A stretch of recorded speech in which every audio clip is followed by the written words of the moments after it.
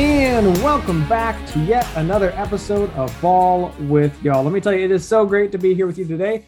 I believe this is episode number 5 here in season 2, February 16th. A great time to be alive. We were coming off of a wild weekend in the sports world. Of course, we saw a new champion crowned in the NFL in the form of the Los Angeles Rams.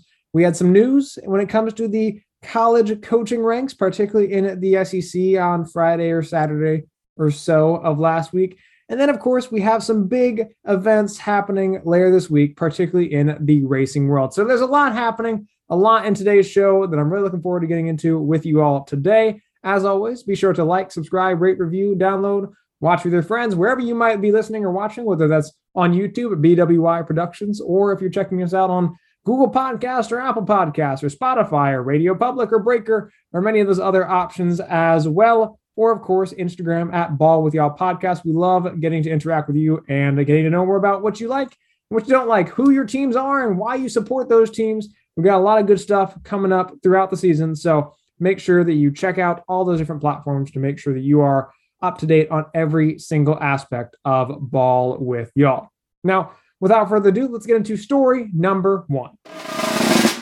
So story number 1, it would be kind of weird if I talked about anything else than what we saw this past Sunday in the Super Bowl. Of course, Super Bowl 56, a massive moment for the city of Los Angeles and a massive moment for the city of Cincinnati. I talked about it before last week, I guess it was a week ago, where I said, that moment, that game was going to define how football was perceived in those particular cities. I said that Los Angeles, if they were to win that game, it wouldn't just be a Lakers town. It wouldn't just be a Dodgers town, right? As far as Cincinnati goes, they're in the same state as Ohio State. They're in the same state as the Browns and a number of other programs. The Cleveland Cavaliers won an NBA Finals a few years ago. So, they've kind of been overshadowed for the better part as well. The Bengals had never won a Super Bowl. It had been, more than 2 decades since the Rams won a Super Bowl. A massive moment for both teams. And I would like to take credit for what unfolded. Now, I know I picked the Bengals, right? But if you go back and if you listen to the show, first off, I said 24-19, final score is 23-20. Just saying, 23-20 is pretty close, right? I know I said I picked the Bengals, but do you remember why I said I would pick the Bengals? Well, I said that I tend to get things wrong, and I wanted the Rams to win, right? I said I didn't really have a dog in the fight, which I didn't, but as I watched the game this past Sunday, I realized that I really did want the Rams to win. I said I wanted the Rams to win, but I couldn't with good conscience pick the Rams to win, knowing that they would lose because I picked them to win. So I did this reverse psychology thing, and I picked the Bengals to win the Super Bowl. And lo and behold, I got the score relatively right, and the Rams won. I was a happy guy come the end of the night. And like I said, I think that might be my path moving forward, picking the folks who I don't want to win, knowing that they'll lose. Maybe I have this gift where it's like, I only pick losers. Maybe. I mean, you look back at the past season, I think I was pretty good at that. So I just like to personally say you're welcome to the entire city of Los Angeles, to the entire state of California, to every single one of those Rams players. Because of me, you are now a Super Bowl champion. But in all seriousness, such a great moment for the Rams. Again, first Super Bowl in more than 2 decades. So many great storylines across the board there, right? Matt Stafford, his first Super Bowl win in 13 NFL seasons. He was the number 1 overall draft pick in 2009 out of Georgia. Proud Bulldog, going out there, winning a Super Bowl. Incredible storyline there because he put up with so much in Detroit. He didn't have any talent around him. He didn't have any skilled players, or if he did, they were few and far between. Like Calvin Johnson was a great player, but that's pretty much all I had, right? I don't really recall him having a great running back at any point in time. None of his offensive line protection was great at any point in time. So he didn't really have a whole lot of help in Detroit. And then, of course, there were moments where he got hurt. There was a pretty famous play where I think he separated his shoulder, still proceeded to throw the game-winning touchdown. That man is tough, right? And it makes sense as to why he's the best quarterback to ever exist in Georgia football history. He's an incredible athlete, and a lot of people had given up on him based on what they saw in Detroit. Understandably so, right?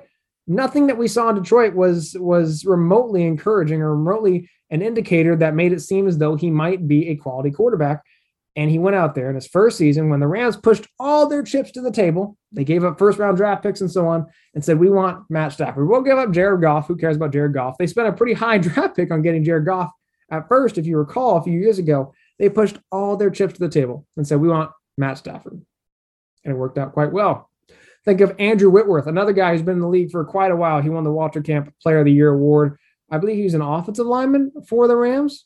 An incredible moment for him as well. Aaron Donald, I believe he's had like an 8 or 9 year career for the Rams on that defensive line. An incredible moment for him because, he's won just about everything. Every single award that you could think of, he's won. He's won most of those awards numerous times. And the one thing he had not had was a Super Bowl.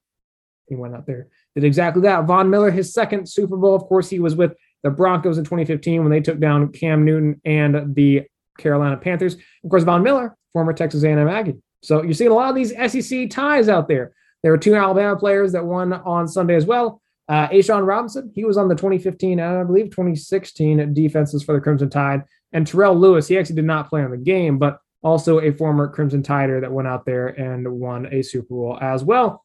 Sony Michel for the Georgia Bulldogs, his second Super Bowl. He was also on the New England Patriots, I want to say in 2018 when they beat this same Rams team. So a number of great storylines. Sean McVay, youngest head coach to ever win a Super Bowl. From top to bottom, this was what should have happened. I said last week that the Bengals were not the better team. I said that the Rams were, from top to bottom, the better team. From offense, defense, special teams, although the Rams did have one special teams mistake in the game. From top to bottom, the Rams were the better team. The Bengals had the momentum. They had a great offense. They had a number of things that were going for them. But as we saw in the game, as it unfolded, first off, the Bengals came out slow, right? Joe Burrow did not look comfortable. Even when he wasn't really getting pressured early on, he did not look comfortable, right? Ja'Marr Chase had little impact in the game. And honestly, the Bengals' best play came off of a blown call from the officials. And we'll get into that here shortly. But for the most part, this game was not exactly one that you would expect to see the Cincinnati Bengals win because they didn't play like the better team the entire night, right? And it speaks to the fact that ultimately they just kind of lucked their way into that game. I know they beat the Kansas City Chiefs. I know they beat the Tennessee Titans, and I know that they beat the the Las Vegas Raiders.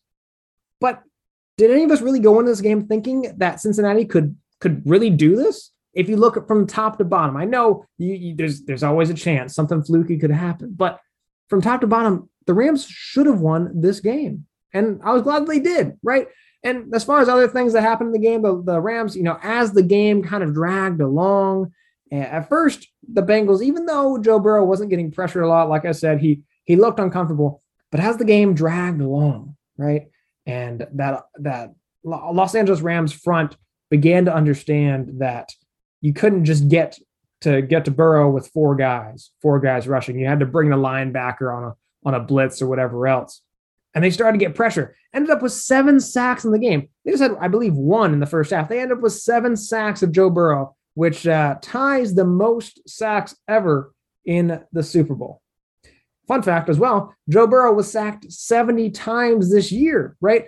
Third most ever by a quarterback. And there are a number of times that a quarterback has been sacked in a single season. So I think that might give you an indication as to what the Bengals need to do this offseason as far as where they might need to invest most of their salary cap money, which I believe they have a lot of room in the salary cap as well. So maybe they could get back if they do get him some protection. If they do get him some strong guards and tackles and maybe a guy who can snap the ball pretty well and protect him as well. Regardless, a great showing for that LA defense that at first came out a little slow. And then Aaron Donald realized, okay, I can push these guys around, right? And then Von Miller, he's like, I've been in a Super Bowl before. I know what this looks like. And then a couple other guys in that front line. A'Shawn Robinson was not allowing a single run past him all night. And that Los Angeles front did exactly what we would have expected them to do. It took them a couple quarters to get there, but when they finally got there, you had to know that as soon as they started to get home, Burrow was not going to have a great game. And then, of course, he gets all twisted up, and I believe it was his knee or his ankle, one of the two. And as soon as he got up and he's a little gimpy, you kind of had a feeling like, okay, this is probably going to go a certain direction. And I know at that point in time. Matt Stafford, he also twisted his ankle. And OBJ, Odell Beckham Jr., he went out with what seems to be an ACL and MCL injury. There were injuries on both sides. But as soon as Joe Burrow went out with that one ankle or that knee injury, came up a little gimpy, you knew that any hope that they had of making a substantial effort toward the end offensively was gone. And Cincinnati's defense isn't exactly the best defense in the country either. So it was one of those interesting situations where it kind of felt like Cincinnati was holding on for dear life, right? Some other records that were set in this game, they tied the fastest second half touchdown. Well, it took 12 seconds for Cincinnati to score a touchdown in the second half. Again, I would say it was a fluke. I would say it probably shouldn't have happened.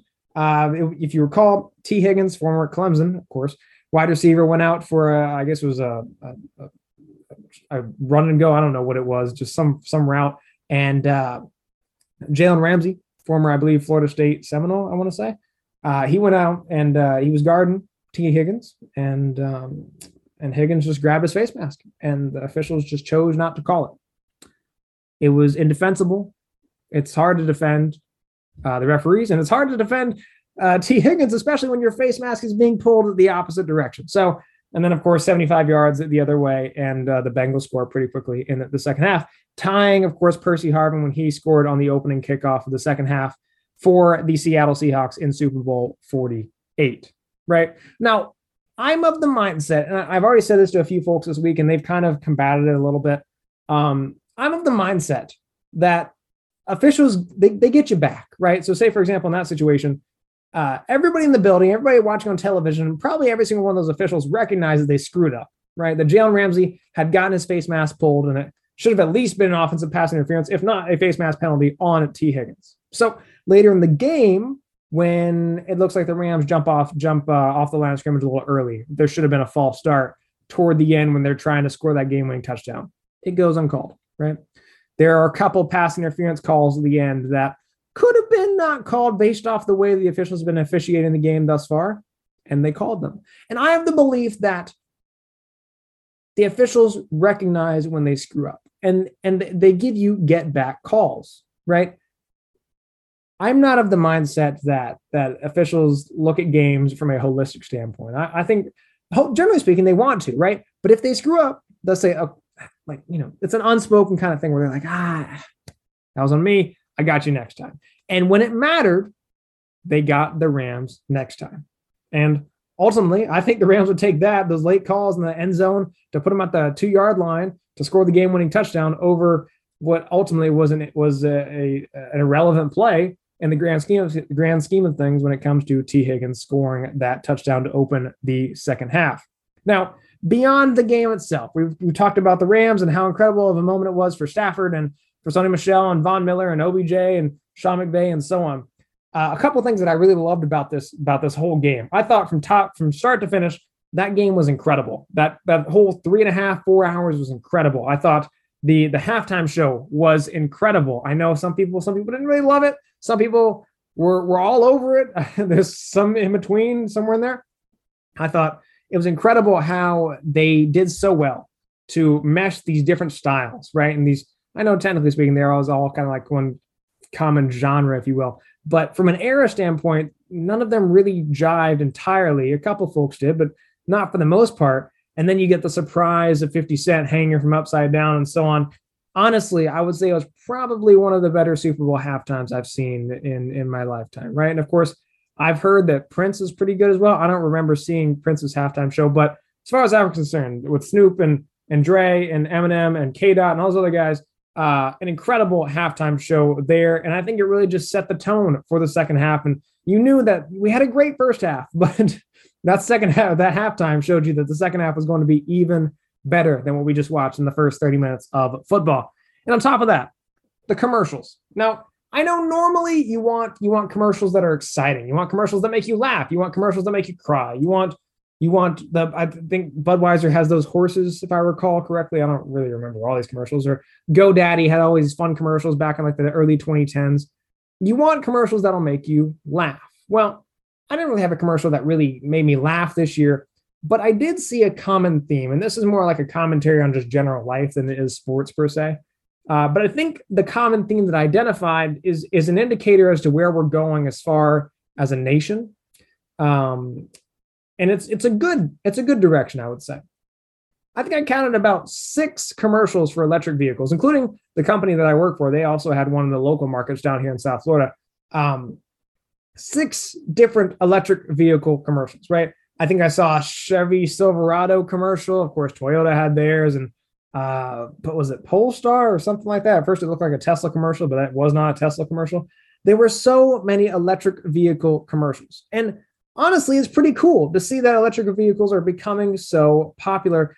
And I don't think it's just that they're becoming so popular, but again, it seems like the direction that we're going seems like the trend as far as our vehicle needs, especially with the price of gas. I just bought gas tonight, $3.47 a gallon, right? And I don't know where you are, where you live, it might be even higher, but $3.47 is ridiculous. And again, there are a number of reasons as to why it's the case and why it's so expensive, but it feels like the direction that we're going is in favor of electric vehicles and in favor of installing electric ports at your house and embracing all these super highways and so on. And honestly, it's pretty cool. I didn't think we'd get there as quickly as we are. And it seems like, honestly, I'd be surprised if a majority of cars on the road in about a decade aren't electric vehicles in some way, shape, or form, at least a hybrid, right? At least a combination of the two. So people have that safety net as far as their gas usage and so on. But ultimately speaking, I think the direction that we saw pretty clearly from the commercials throughout the Super Bowl was that electric vehicles are the future. And the future is pretty near after all. So again, an incredible game, a very fitting end to the football season. Now, I know I've talked about it before that, yes, we are a football first show, and you might think, okay, well, now football's over, so I don't know how they're going to handle that. I don't entirely either, but I do know that we have a number of storylines that will keep us busy throughout the offseason as well. Speaking of which, that takes us over to story number 2. So story number 2, I said on the last episode that I would be surprised if Bryan Harsin would be the head coach at Auburn after a week. I said I'd be surprised if he was the head coach come their spring game in April. I said I'd be surprised if he was their head coach come August, come September. It did not look all that promising for Bryan Harsin when I commented on this about a week ago. And it made a lot of sense because you saw the boosters. They were pushing a certain direction. And there were players making comments about Bryan Harsin's leadership and his professionalism. You had Derek Mason, who left the program to go be the DC at Oklahoma State. You had 20 plus guys transfer out of Auburn. So every single indicator would seem to say, okay, yeah, you should get rid of Bryan Harsin. Right? After 1 year, where they went 6-7, 7-6, something like that. A year where I don't know if they over exceeded expectations, but things could have gotten a lot worse in the plans than they really did in Bryan Harsin's first year. And again, it's his first year. How do you expect him to do anything incredible after 1 year? You might recall, I believe Nick Saban went 7-6 in his first year, coming out of the Dolphins and into Tuscaloosa. Now, of course, he proceeded to do really well in 2008, going 12-1, 12-2 after he lost to Florida and Utah, something along those lines. And then, of course, we know the rest of the story. But it's hard to judge it off of one season. And when I said that I thought Bryan Harsin would get fired, I was saying that because it felt as though everybody wanted him gone. Now, did I agree that he deserved to be fired? Not exactly. Again, one season, it's hard to quantify. But it seemed as though all sides were pointing in the direction of him getting fired. And it made sense given the direction that Auburn and their boosters want that program to go. But on Friday, we heard that Bryan Harsin is returning for year 2. And, it followed supposedly a thorough investigation and all these other things that the president said that really didn't mean a whole lot because, in my opinion, here's what's about to happen, right? I think this whole past month or so of Bryan Harsin's demise, it lays the foundation for him to get fired in basically 2 years, right? A couple different fronts, a couple different sides of the story here. First off, from a buyout standpoint, we talked about if they had fired Bryan Harsin, then they'd be paying 2 different coaches a total of at least $40 million to not coach for their school. Gus Malzahn, they are still paying Gus Malzahn And Brian Harsin, his buyout somewhere in the neighborhood of $20 million as well. So it's a lot harder to justify paying a guy $20 million to not coach your school after a single year. Gus Malzahn, he was there for what, 7 years or so? So, $3 million a year ballpark. Yeah, okay, go ahead and get rid of it, right? It's a lot harder to justify paying $20 million after a single year. So I understood that front. You don't want to have to pay that buyout after only a few months on the job, essentially, from a playing standpoint. So maybe if you give it a couple years, maybe 3 years in total as opposed to 1, it makes a little bit more sense. You give them a little bit more buffer so the sticker shock doesn't exactly hit you as hard come 2024, 2025, perhaps, I don't know.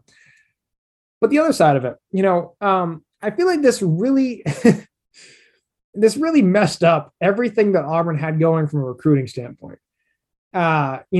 One great example that I like to point out is at one point in time when Dan Mullen was going through all that he was going through most recently for Florida was like just barely a top 50 program when it came to recruiting. Like I think they were below Vanderbilt. They were in like the mid to low 40s, right? Somewhere in that neighborhood.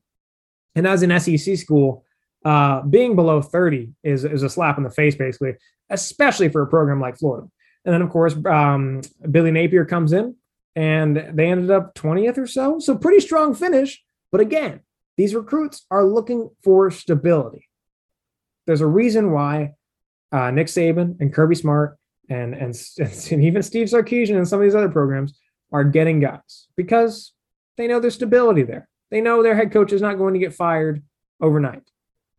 And they can trust that the guy they're signing on with will be there come the fall, come the spring, come next fall. Well, Auburn clearly just showed that they are not fully behind their guy whatsoever. So if I'm a recruit, if I'm in the same room as Brian Harsin discussing my future as a football player, and he's like, there's a lot of great things at Auburn and we're committed to the program. Yes, I understand you might be committed to the program, but how committed is the program to you? How committed is the leadership to you as the head coach? And to that extent, how committed should I be to you? Because even the university is not committed to you. So what I think will happen here is Brian Harsin's recruiting will slip, unless he has an incredible year here. Brian Harsin's recruiting will slip.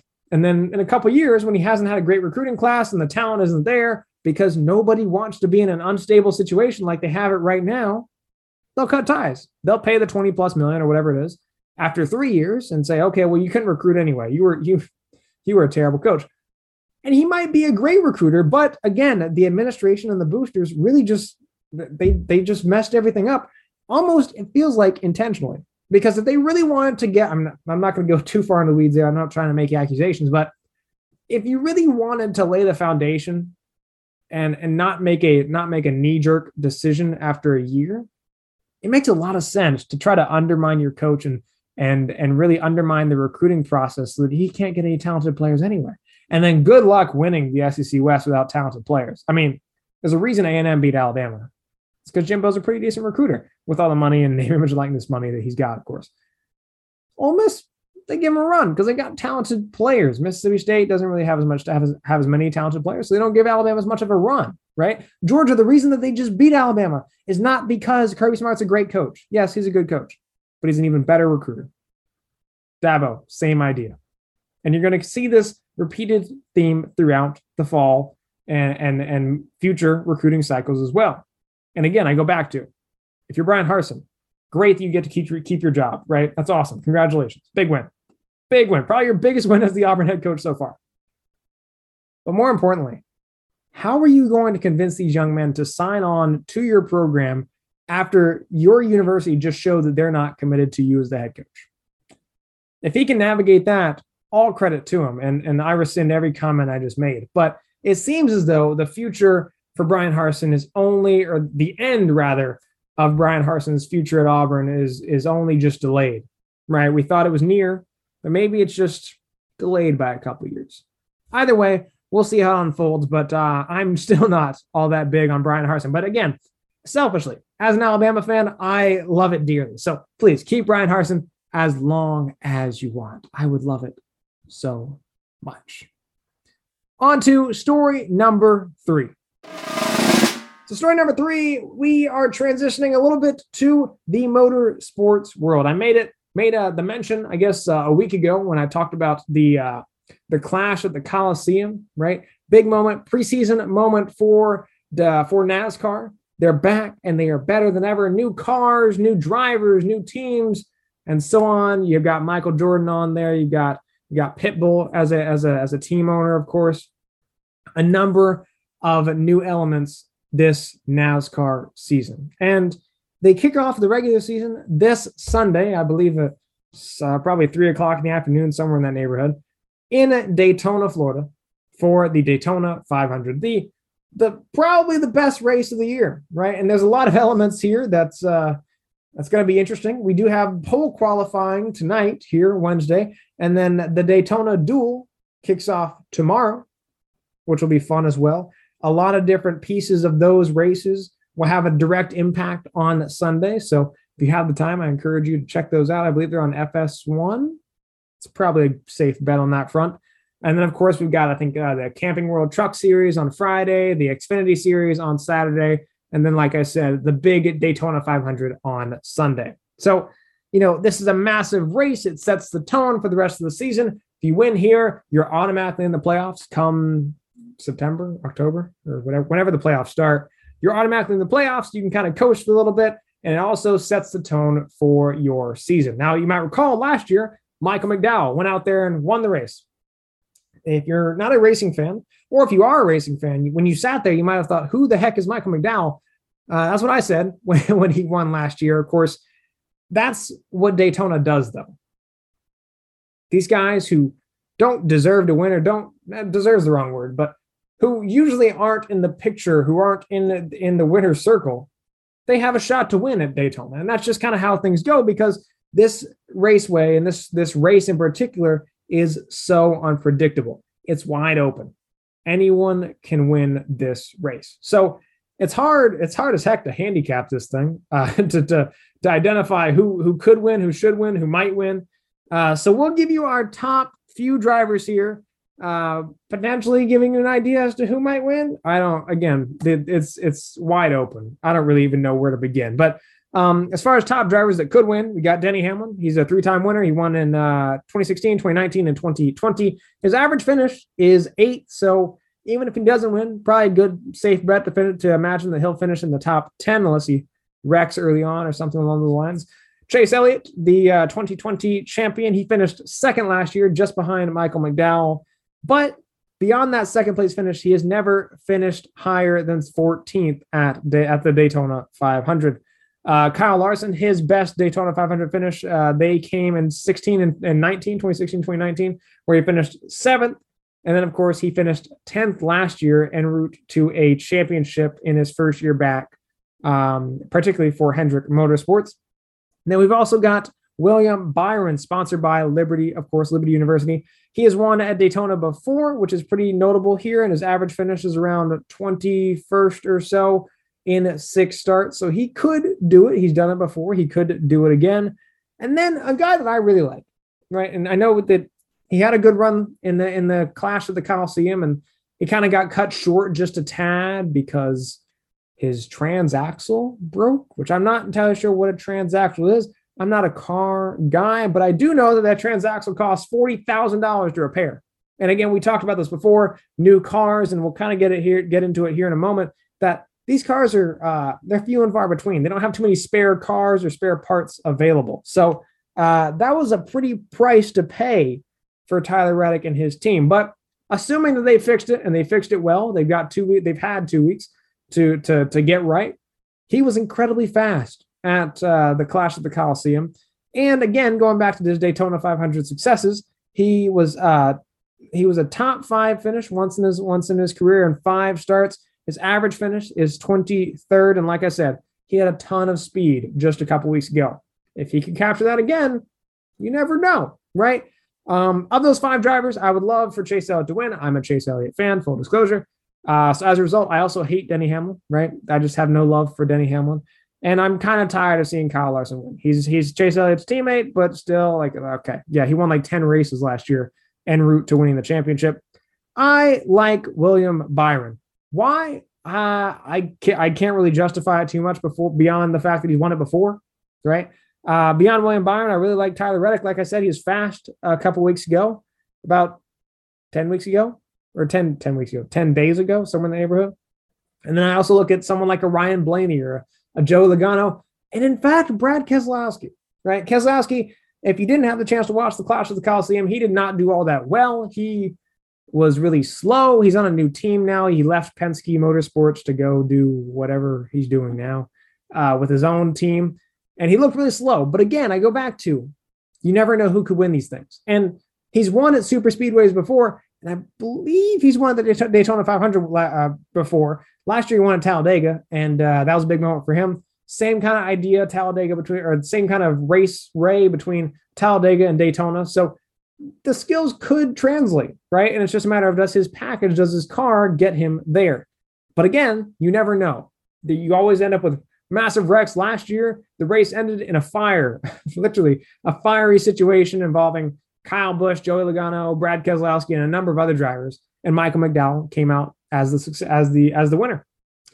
You never know who that could be, but I have a feeling it could be William Byron. It could be Tyler Reddick. I like those two especially. So we'll see how that unfolds. But like I said, also, this will be very interesting to see how these drivers drive on Sunday.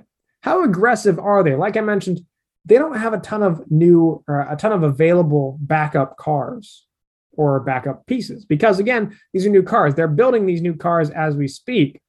And so if they wreck a car, they might be done. If they wreck a car in qualifying, I saw one thing saying that some of these teams don't have backup cars at all. So if you wreck a car in qualifying, you might not be able to show up on Sunday. But even if you have a car on Sunday, how aggressively do you drive? Because if you wreck that car, how much is it going to cost to get a new car? And how quickly can you get a new car, right? So I would imagine that although we've seen very aggressive driving at Daytona before, you might take a step back this year because none of these guys want to wreck their cars as willingly or as freely as they might have in the past. Now, granted, at the Clash of the Coliseum, we still saw some wrecks, even when the guys probably weren't even trying to wreck their cars all that much. Eric Almirola, he ate the wall at one point. Kurt Busch did the same. Even Chase Elliott made a little tap there. I believe Justin Haley, he got into it with Kyle Larson.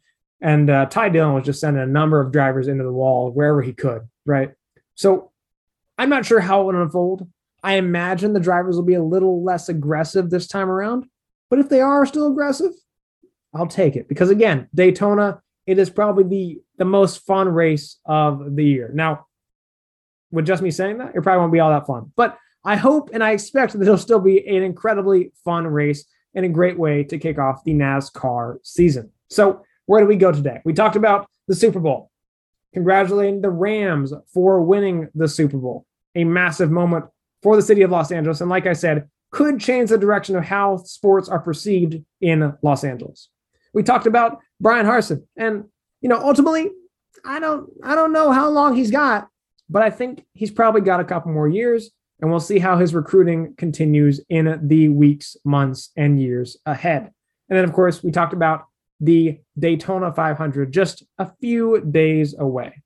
I like William Byron, and I also like Tyler Reddick, but we'll see how it unfolds. And as always, I'm sure there will be a few interesting situations to navigate throughout the race as well. So as always, thank you for joining us today. I hope you enjoyed today's episode. If you'd like to check out more of our content, feel free again, to check us out on Spotify, Apple Podcasts, Google Podcasts, YouTube. And as always, you can also check us out on Instagram at Ball With Y'all Podcast throughout the week as well to continue to stay in touch with us on all things sports. So once again, thank you so much for allowing us this opportunity, and thank you for allowing us to talk some ball with y'all.